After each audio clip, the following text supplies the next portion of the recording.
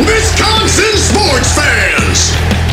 Welcome to MVP, a Wisconsin sports podcast where we debate and discuss all things Wisconsin sports, including the Packers, Brewers, Badgers, and your 2021 NBA champions, the Milwaukee Bucks. And now, broadcasting from their man caves are your hosts, Pug and Mark! What is up, Wisconsin sports fans? Pug is here. What's going on, guys? It's Mark. How you doing? Doing pretty good. It's just February. We're getting nice weather again. Like, I don't know, man. It's kind of weird. I'm not complaining, though. I'll take this weather. It feels like baseball season. It's baseball weather out there. 40 degrees, sunny. It's spring. When pitchers and catchers report, to me, that's like the first sign of spring. I agree. I mean, I was even grilling out bratwurst the other night. I grill out all winter anyways, but it was perfect weather to grill out the other night. The sun stays up past 5 o'clock now, which is nice. It's not dark right when I'm getting off work. So yes, yeah, that is nice. Let's get you with this dad joke right away. What is your dog's favorite breakfast? Well, my dog's favorite breakfast is anything to do with meat. But in general, a dog's favorite breakfast is steak and eggs. Nope. Poached eggs. Oh, poached eggs. Okay. Sure. Not one of my favorites. That's fine. 3 out of 10. I will not give any credit to the author when you said their joke is 3 out of 10. We'll save it for when you say it's a 10 out of 10. That's fine. I thought all these were Giannis jokes anyway. Well, they are from the book that Giannis was reading them for. Yeah, but he didn't. Got it. Yeah, correct. Yeah, no, Giannis didn't write them. So, all right. So where are we going to first this week? Yeah, I think we'll hit it off right away with the All-Star break and some fun stuff for the Bucks in the All-Star break and in the game. I'm going to start with one of these while we talk about that. Get it out of the way. Because it's Dame time. I was going to say, I wanted to know if there was a specific reason, because I'm popping one of these for Damian Lillard, because he just had a hell of a weekend, man, and he deserves one. He does. He took home a couple pieces of hardware, so he's your back-to-back three-point championship holder, and then he goes out in the All-Star game, puts a heck of a performance, and earns the MVP honors of the All-Star game. Yeah, drilling 2 half-court shots in the process. He made that just look so natural and easy for him. I was like, maybe you should just start taking these in games. Maybe the problem during the games and the reason he's not shooting as great as he has in years past is he's shooting too close. Maybe we just need to back him up a little bit. Yeah, maybe. I mean, for me though, it was so much more epic because he hit that one after Luka tried to get fancy and absolutely got destroyed at the rim. See, I enjoyed it because the second place and the runner-up to the MVP voting was Tyrese Halliburton, and it was in Indiana. And I'm sure all Bucks fans remember, Indiana was where they stole the whole game ball, and that all controversy came from.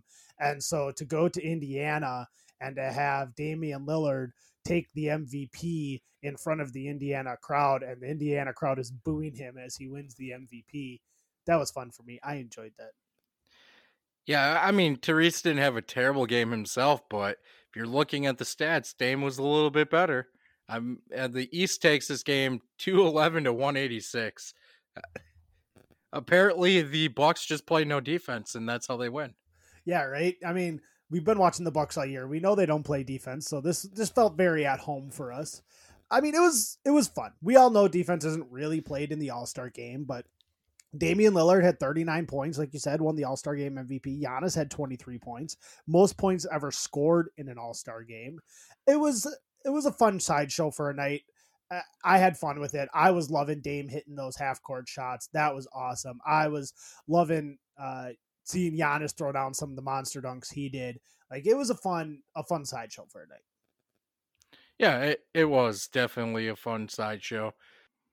I do want to talk about Saturday night because Damian Lillard won the 3-point contest too, like we talked about. I mean, he had a big weekend, and he's the first Milwaukee Buck to win a Saturday night event since Ray Allen won the 3-point contest way back in 2001. It had been 23 years since a Milwaukee Buck had won any of like the dunk contest, 3-point contest, skills challenge.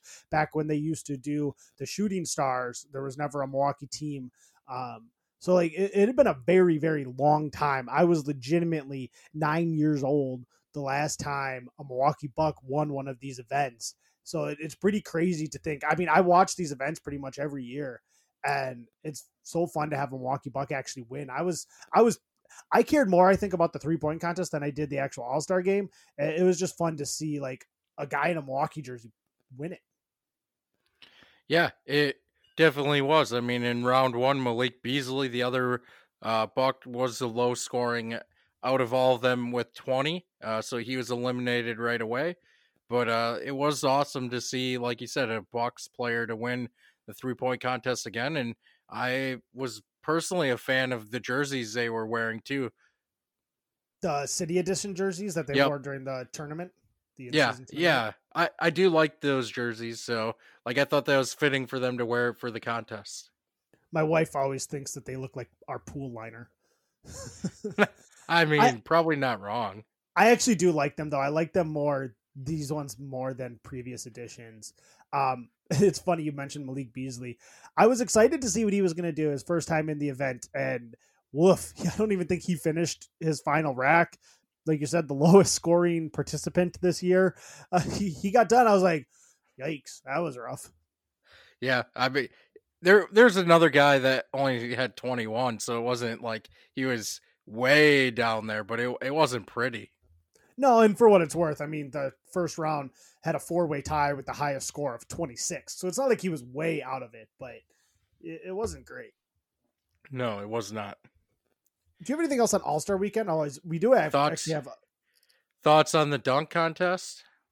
The dunk contest has been underwhelming for several years now, although it very much felt like the judges were trying to rig it in favor of Jaylen Brown as opposed to Mac McClung, who to me was clearly the superior dunker. And I mean, he ended up winning, but I felt like it was just because he was so much better that if it had been close at all, I feel like the judges would have given it to Jaylen Brown because they were desperate for a star to actually win the dunk contest as opposed to a random G League dude. But Mac McClung is definitely the best dunker in the game right now, bar none. Oh, 100%. It's always a shame. There's big time dunkers that don't participate, but I mean, yeah, I would agree. It's kind of just what it is at this point, and I definitely still believe that you should get bonus points if you make your dunk on the first time. Yeah, I've become to the point where I actually prefer the 3-point contest to the dunk contest. I think it's just it's more organic. It's more fun for me. The intensity kind of draws up a little bit for the 3-point contest, especially in the final round. And I mean, part of it to me is like, I wonder if we've just kind of seen what's humanly possible in the dunk contest. Like, I mean, I know Mac McClung pulled out one unique original dunk this year that we had never seen. That was pretty cool. But like every other dunk in this contest is something we've seen at least a variation of, if not a very similar dunk in years past. And so it's just like, have we kind of seen now what NBA players can do as far as dunking a basketball? And I don't know. I keep waiting for the year that kind of revitalizes it, because we've hit ruts before with the dunk contest and then all of a sudden they'll have a great one. But I feel like we're definitely in one of those ruts right now. I would agree. I feel like we've hit what anything that's humanly possible has been done at this point for the most part. Like there's some weird variations that they can pull out, but at the end of the day, it's pretty similar all around. Definitely. Okay. Let's talk about the Bucks then. They did actually play one game, and I don't think we need to spend a ton of time on it, but they also made a couple transactions. But let's start with the game. They played at the Memphis Grizzlies on Thursday night, and they lost 113 to 110. The reason I say I don't think we need to spend a ton of time on this game is, one, it's one game. It's a bad loss. Memphis is not a good team. The Bucks should have won this game, so let's be clear with that. But it's also one of those, the Grizzlies were 50% from three. The Bucks were 25% from three. That's a massive shooting variance. and the Bucks only lost by 3. Like, the fact is, they just it was a massive shooting variance game against them. They still were almost able to pull it out. I think 90% of the time in that game, they win that game. It takes something crazy like that for them to lose it. It sucks they lost. They shouldn't have lost, but I'm not reading too much into it. Yeah, I mean, Dame would have had a good look from 3 if he wouldn't run into Brooke Lopez at the end of that game. So kind of a weird ending, right? They would have had a chance and to at least tie it, but just a very weird ending all around. Outside of that, though, I mean, like you said, it's one game. Not ideal situation to go into the All-Star break at a loss, but they'll get some time. I mean, it's kind of a little bit rough with the coaching staff for the Bucks being at the All-Star game.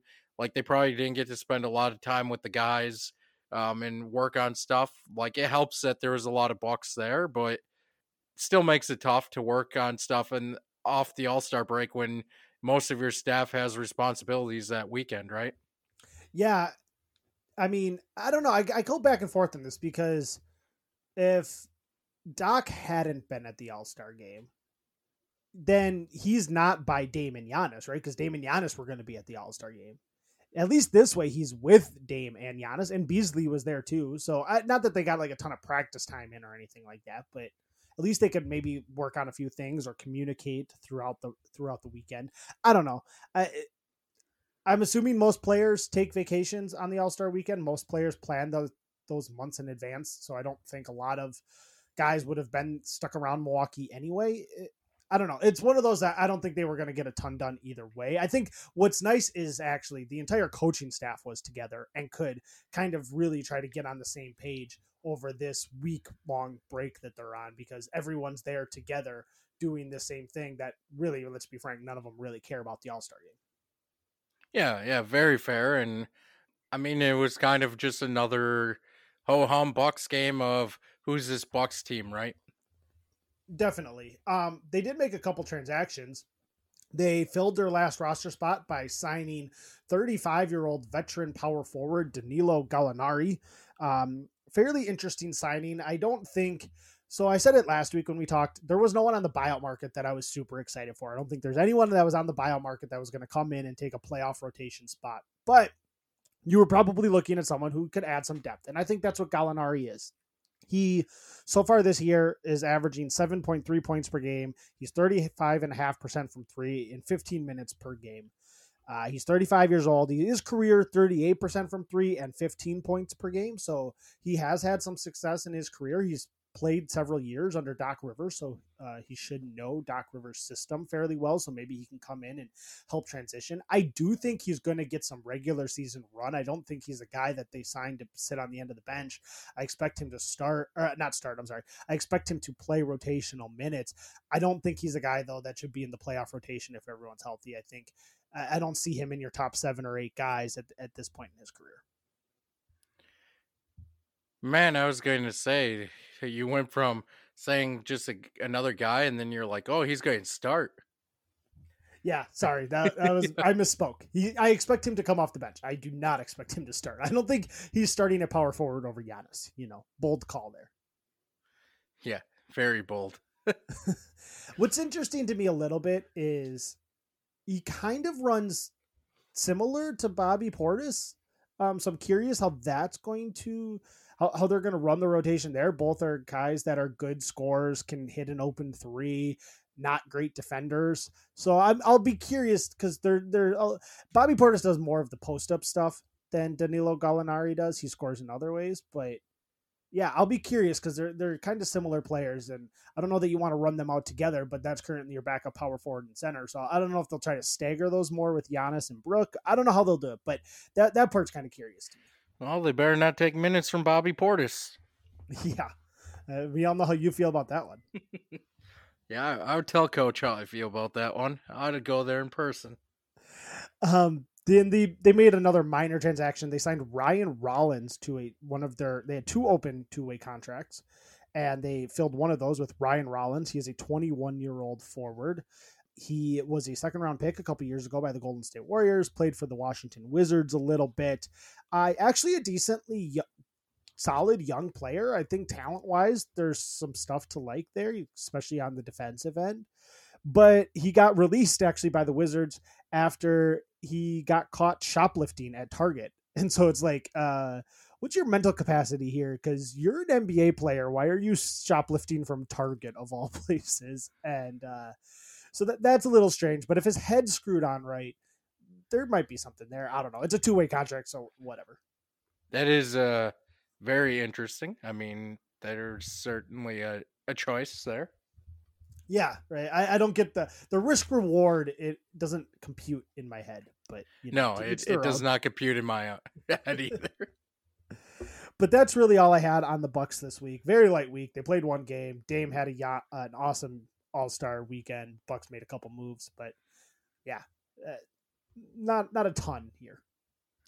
Yeah, I don't have anything else on the Milwaukee Bucks. Let's stay in the city of Milwaukee and shift to the Milwaukee Brewers, even though they're not in the state of Wisconsin. They're down in the sunny state of Arizona. And I think we want to talk about the infield a little bit this week.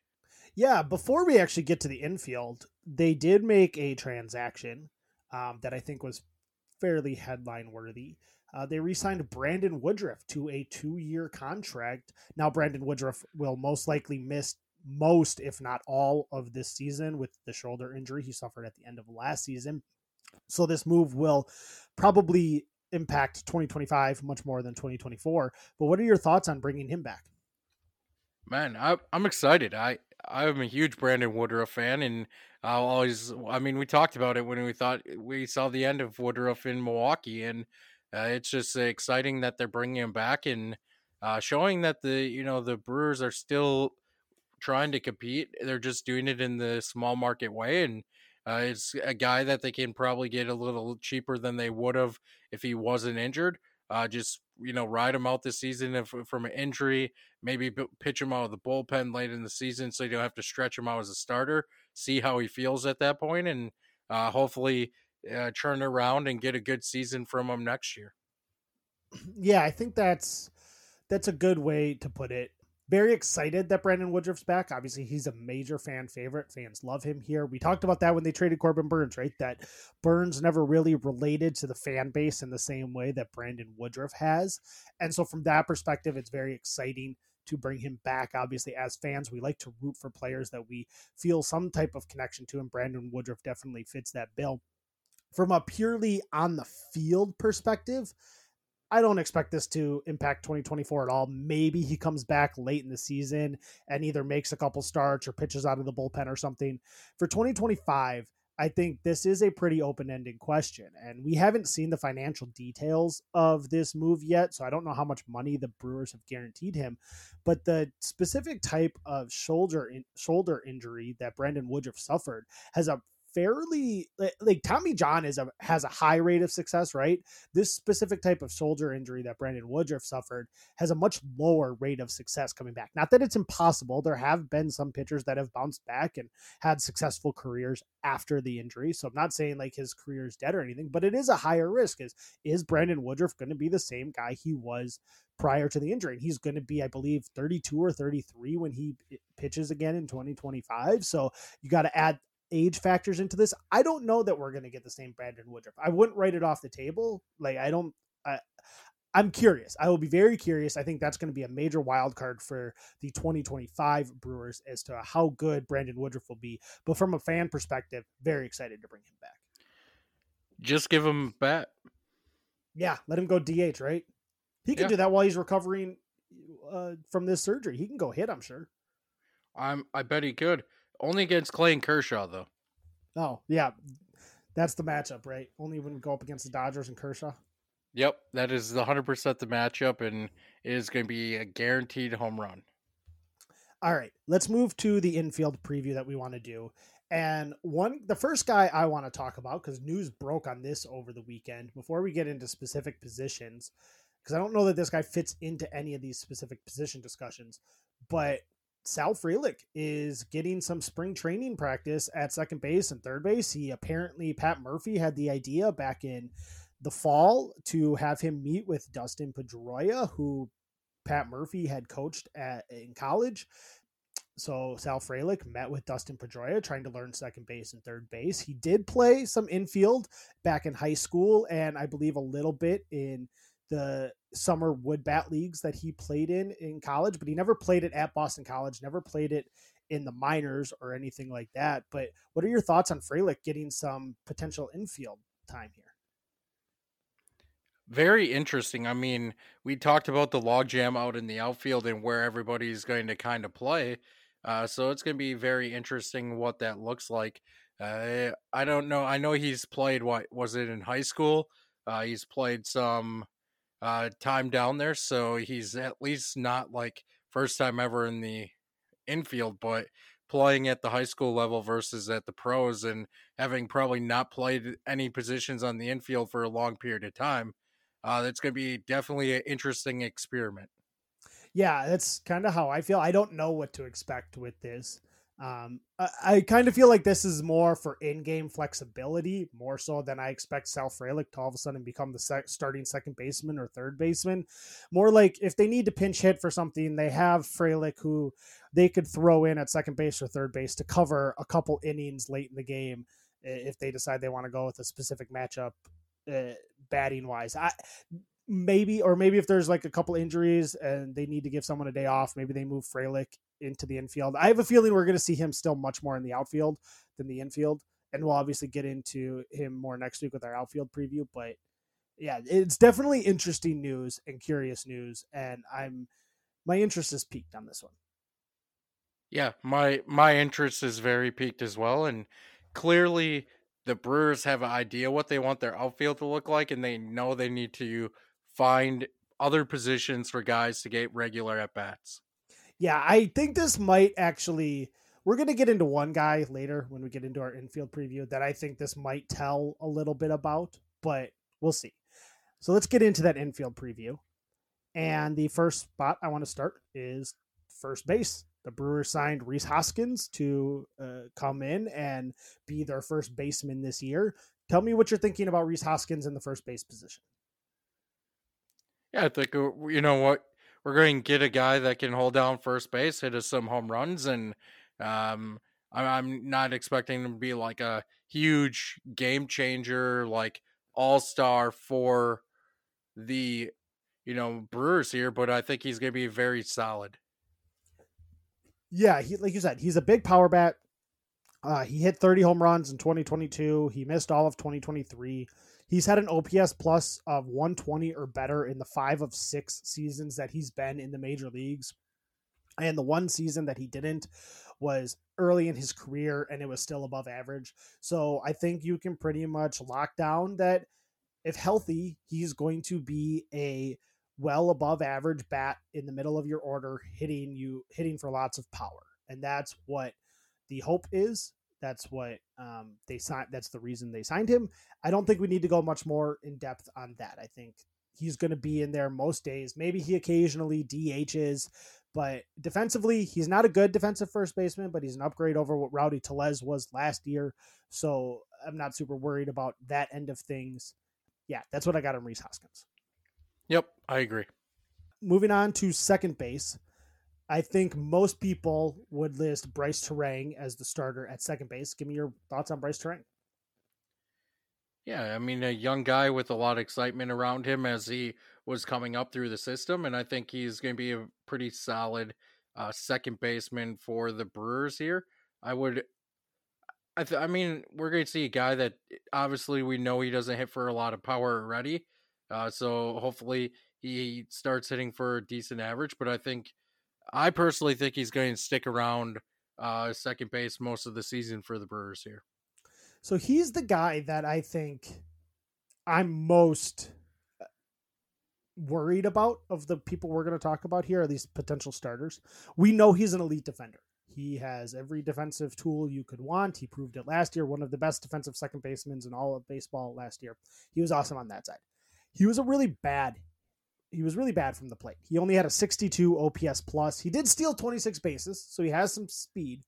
But like you said, hit for only 6 home runs, barely no power, didn't really get on base a ton or have a high batting average. Pretty lackluster from the plate. And to me, a lot of the moves that the Brewers have made this year, I'm just trying to read between the lines here, but it feels like a lot of the moves the Brewers have made this year show that they don't have, they're at least not willing to let Bryce Terang go into the season as the unquestioned second baseman.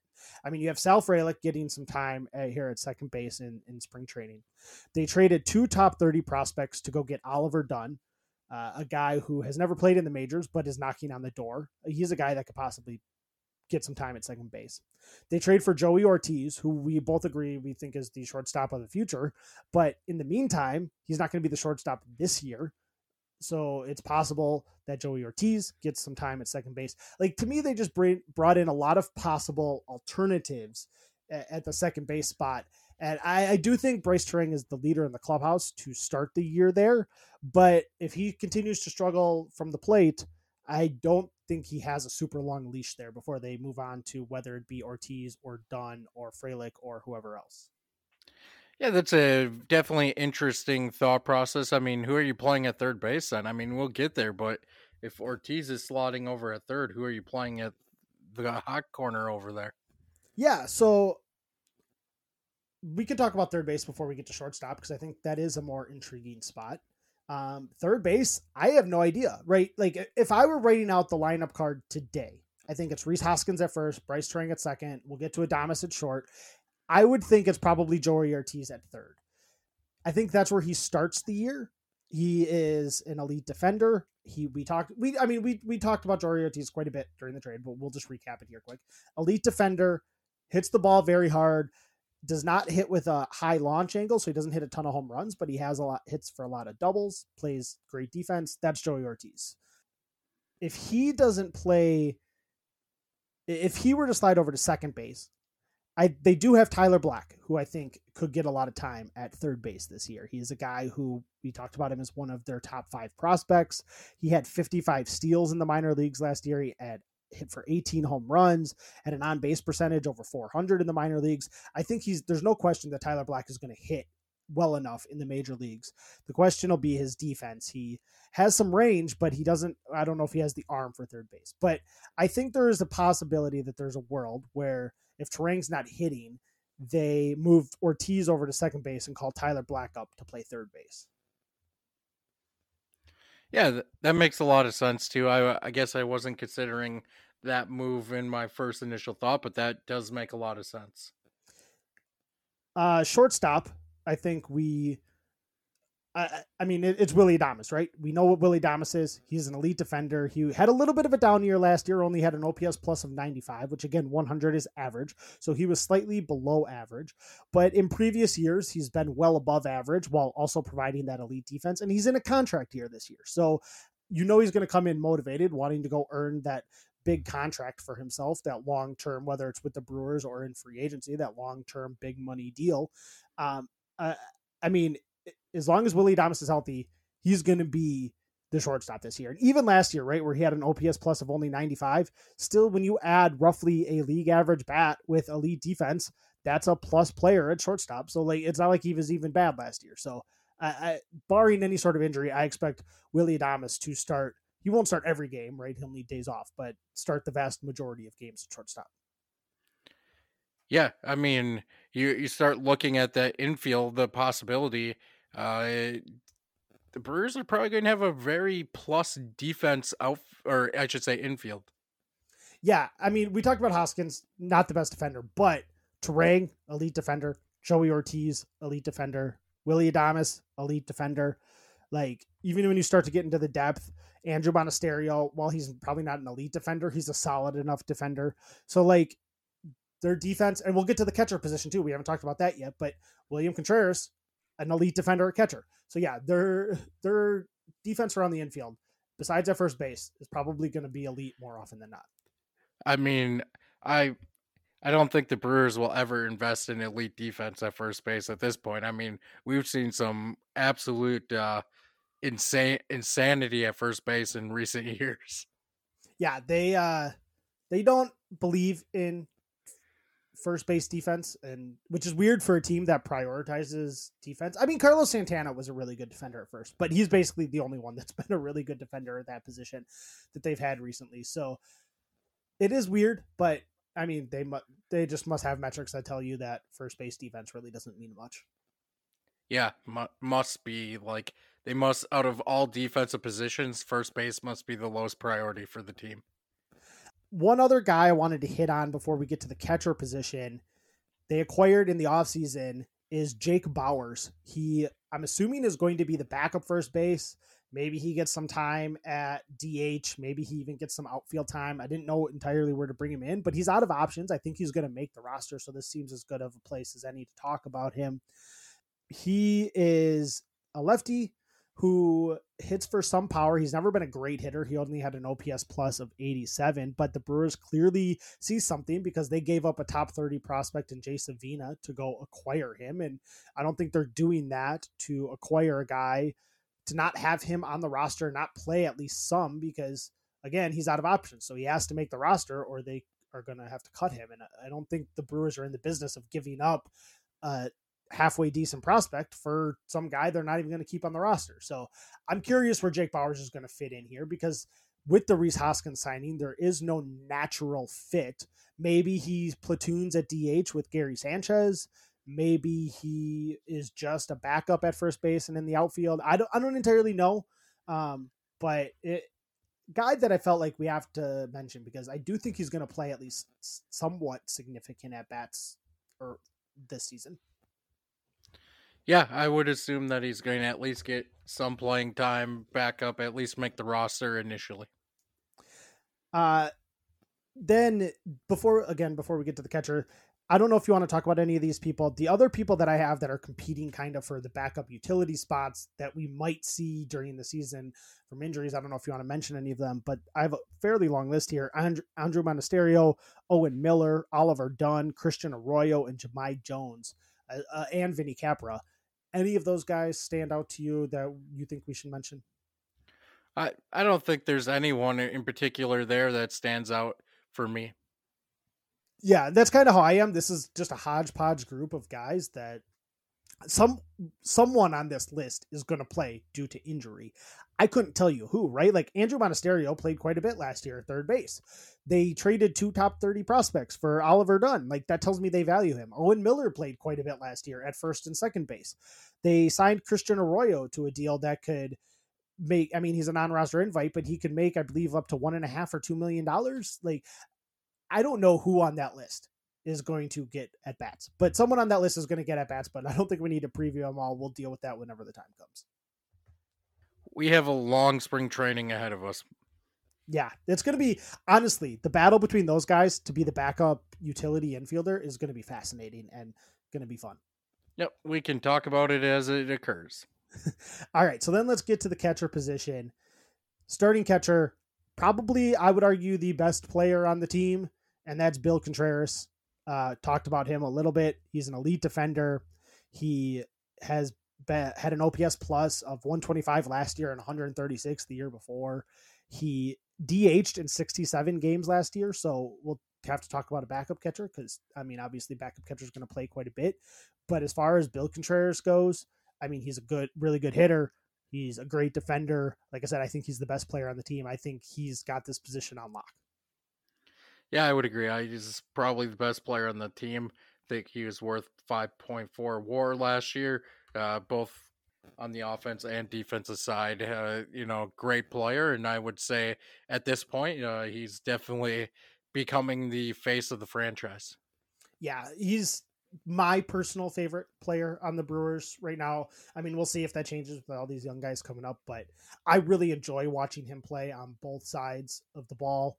That trade to acquire him, we talked about it at the time. It was just such a mind-blowingly great trade. We couldn't believe it happened, and it lived up to the hype, right? And that was fun. So love me some Bill Contreras. I don't think we need to go a ton into depth with him. Just he's really good. Yep, agree. All right, so the backup catcher, which I was going to come on here and talk about how, well, we Gary Sanchez signed 2 weeks ago, and we talked about it at the time, but now it hasn't been officially announced by the team yet. And what's going on? Well, right before we recorded, Ken Rosenthal dropped an article saying that the deal is finally being close to finalize. Apparently, so Gary Sanchez broke his wrist at the end of last year when he got hit by a 98-mile-per-hour fastball. There was some questions on the physical that the Brewers had him do. Those questions have been resolved. He's going to take a little bit of a lower base salary and have some incentives to make up for it based on games played and stuff like that. But Gary Sanchez is coming in. He's going to be your backup catcher, probably get some time at DH as well. What are your thoughts on Gary Sanchez? Yeah, I mean, he definitely has power. Don't know where that equates out with the rest. At least he had power back in the day. So, I mean, he's 31 now. I would say, I think even with the wrist, didn't he hit like 20 last year? He had 19 home runs. I mean, it's worth noting the wrist wasn't, he broke the wrist in his last at bat of the season because he broke it and then went on the injured list at the beginning of September. So it didn't impact. Yeah. Right. But yeah, he had 19 home runs as basically a part-time player last year. So he brings a lot of power. That's basically, he doesn't get on base a ton, but when he hits the ball, he hits it very hard and very far.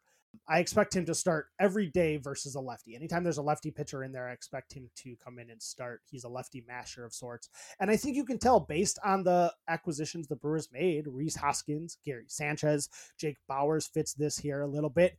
We talked about it. The Brewers offense last year lacked power. They got on base a decent amount. They stole bases a decent amount, but they did not hit for power. And they have made it a priority to add power to their lineup. Guys who can hit the ball over the fence. Gary Sanchez certainly adds that. So I do expect that we'll see quite a bit of Gary Sanchez playing time this season as the backup catcher. Yeah, I think that makes a lot of sense as long as he stays healthy. And I know they have some concerns with the wrist, and hopefully he can get out on the field. And other than that, though, if he's not able to, where are you turning to for backup catching duties? So that was another interesting part about this Ken Rosenthal article. He mentioned that the Brewers are expected to carry 3 catchers. They signed Eric Haas in the offseason to a 1-year deal to originally be the backup catcher before this Gary Sanchez deal came through. I'm assuming that was sort of an unexpected opportunity that the Brewers took advantage of. But so they have Eric Haas on a 1-year contract, and it sounds like at least the initial plan, we'll see, maybe spring training performances or injuries adjust this plan, but it sounds like they're expecting to carry 3 catchers, and Eric Haas has played a little bit in the outfield, but he is a guy who had a bad year last year. He had an OPS plus of, I don't have it in front of me, but I believe it was like 70 or so last year. But the 2 years prior to that, it was over 100. So he was an above average hitter and not a great defender. So I don't entirely know where he's going to fit into getting at bats. And if they do carry 3 catchers, that is going to limit, obviously, depth in a different area, which makes me think maybe Gary Sanchez really will get more DH at bats than we're expecting. But I don't know. It'd be really interesting. It's not something they've done in recent memory, is carry 3 catchers. Yeah, that would be interesting roster construction, especially like you said, for a recent time here for the Brewers. Maybe that's why Sal Frelick is playing infield, is to help make up for some of that lack of depth they'd carry. Yeah, very well could be. I mean, or they could be future proofing this too, right? They know Willie Adames is probably last season as a Brewer, so let's get like Sal as much time this season and spring training as they can, gearing up for next season, maybe. Yeah, very possible. We'll talk more, I guess, about the outfield stuff next week. But yeah, I don't know. It's honestly, when I look at this infield, I know William Contreras is going to be the catcher. I know Rhys Hoskins is going to be the first baseman. I know Willie Adames is going to be the shortstop. Outside of that, I feel like I know Joey Ortiz is going to play. I don't know if it's going to be at second base or third base. I feel like I know Gary Sanchez is going to play. I don't know if that's going to be as a backup catcher or DH. And then I don't know who else is going to fill in here. Like Bryce Terang probably is going to get a good amount of playing time, but can he keep it? I expect Tyler Black to get called up at some point this year. How does he do? And what position does he play? this is kind of a little bit of a jumbled mess here in the infield, but I feel like they have a lot of depth and they actually have a lot of good options, so I'm excited for it. Yeah, I'm definitely excited for it as well.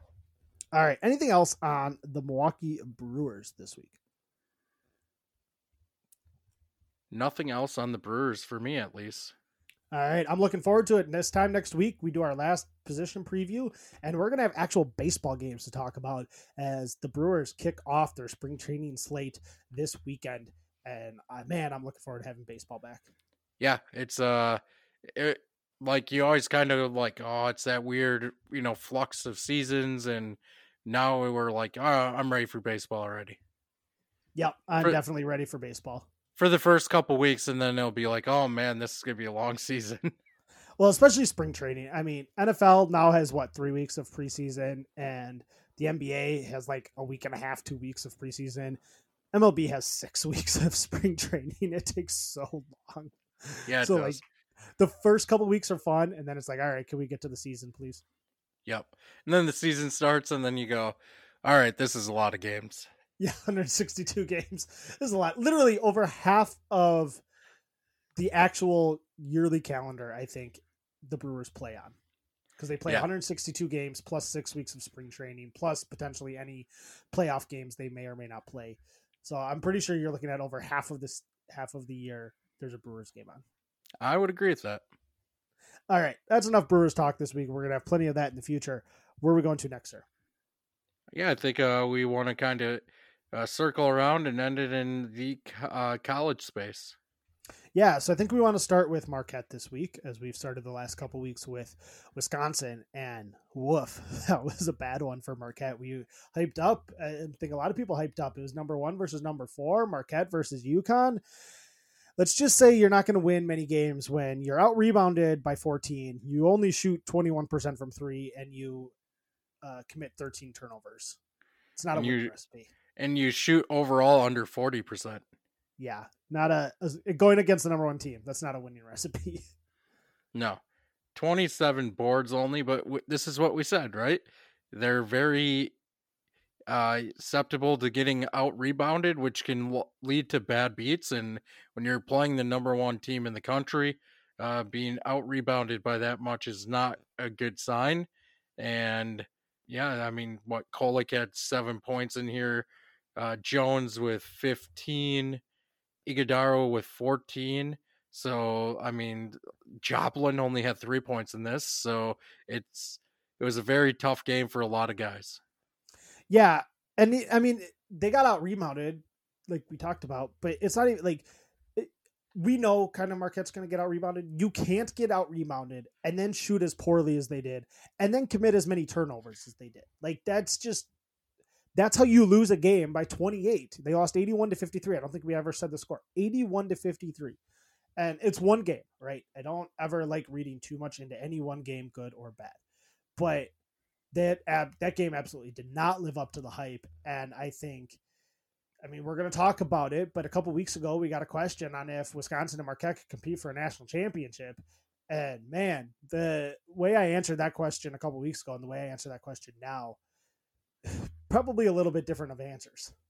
Yeah, I would agree with that. And they had 9 assists and UConn had 24. So even the ball movement wasn't there for the Golden Eagles. Thankfully, this loss didn't seem to hurt them a ton in the rankings. They only dropped from number 4 to number 7. They stay on the 2 seed line on ESPN's bracketology. So from that angle, it was a bad loss, but it doesn't seem like it truly affected them in a massively meaningful way.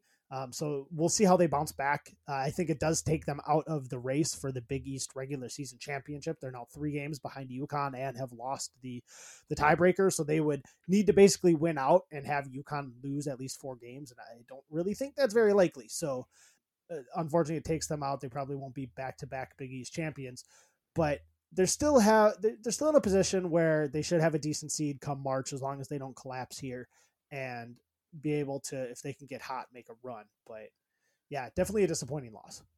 Yeah, it definitely was a disappointing loss for Marquette. And unless you have anything else on Marquette, we can go to Wisconsin, who's probably just as much of a disappointment this week.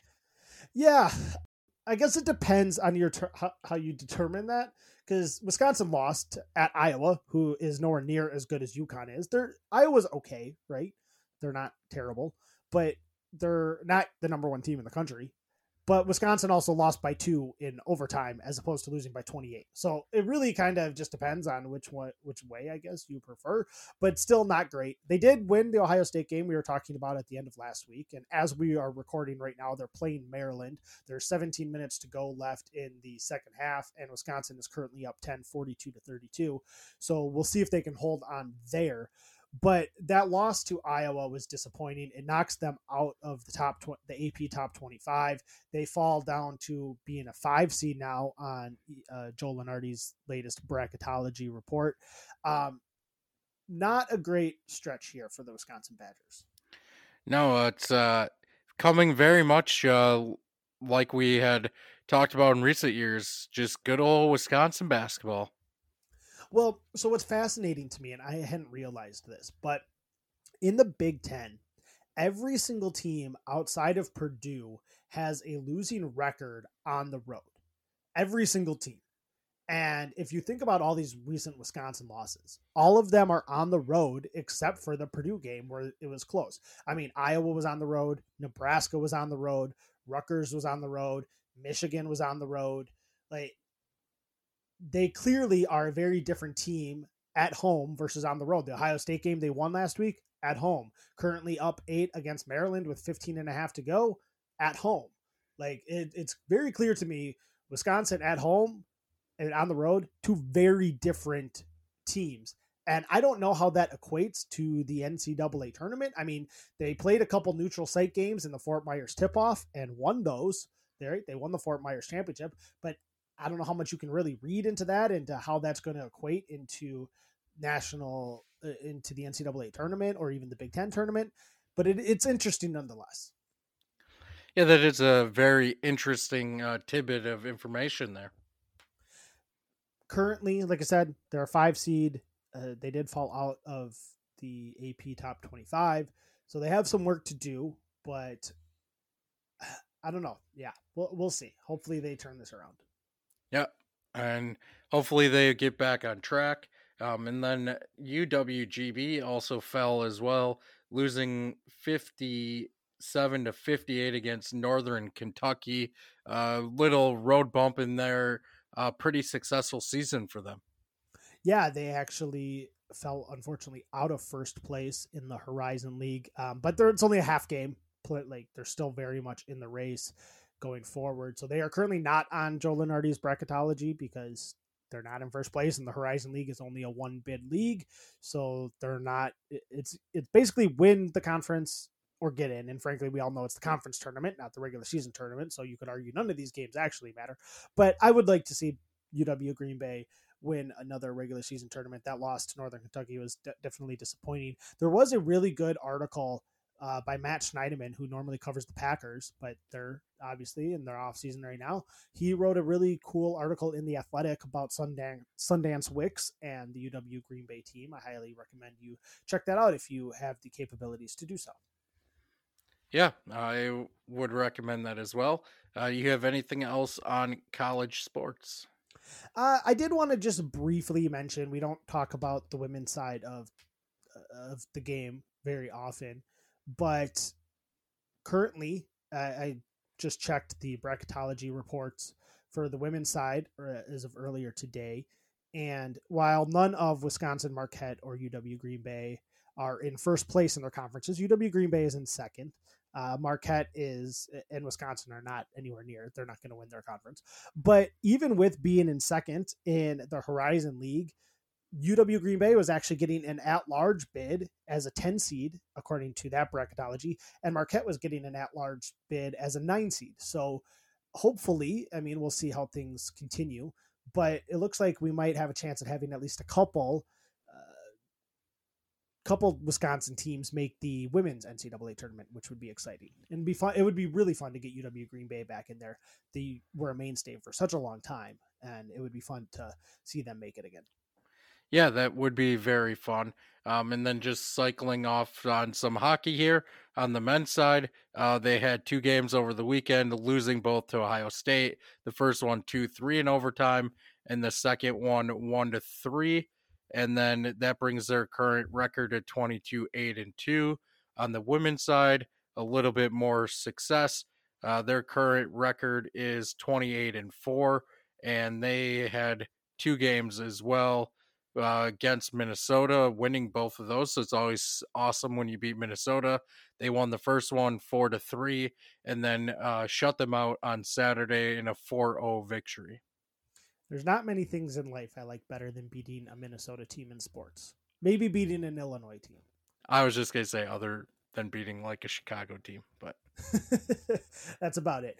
And one other last note I have to Bo Ryan is a finalist for the Naismith Hall of Fame. So that would be really cool. I don't know if he's going to get in or not, obviously, but it would be really cool to see Bo Ryan honored in that way. That would be really cool. Do you have anything else to talk about on Wisconsin sports this week? No, that's it. Pretty late week. We still stretched it out to 50 minutes. So, me and you were pretty good at being able to do that. But yeah, not a whole lot going on. Yeah. All right. Well, let's end it with naming our Wisconsin athlete of the week. Who are you going to go with? My MVP this week, pretty easy choice, is Damian Lillard. It's Dame time. Won the All-Star Game MVP. Won the 3-point contest. I got to go with him. He's my guy. Yep. Second that. I don't think there is anybody else worthy. No, not when Marquette loses by 28, Wisconsin loses, UW Green Bay loses. It's got to be Dame. Yep. Dame's the obvious choice here. 100%. All right, everybody. We appreciate listening. You know what's wild? I'm looking at this. He's our first Milwaukee Buck we've chosen in 2024. That is wild. And it's not even because of his performance in the All-Star week. Oh, no, I take it back. You chose Bobby Portis 2 weeks ago. Oh, you forgot about Bobby. So did I. I did. Yeah, so I take it back. Scratch that. All right. Fair enough. All right, everybody. We appreciate it. All right. See you guys. Have a good one. Looking forward to next week, and we'll be back.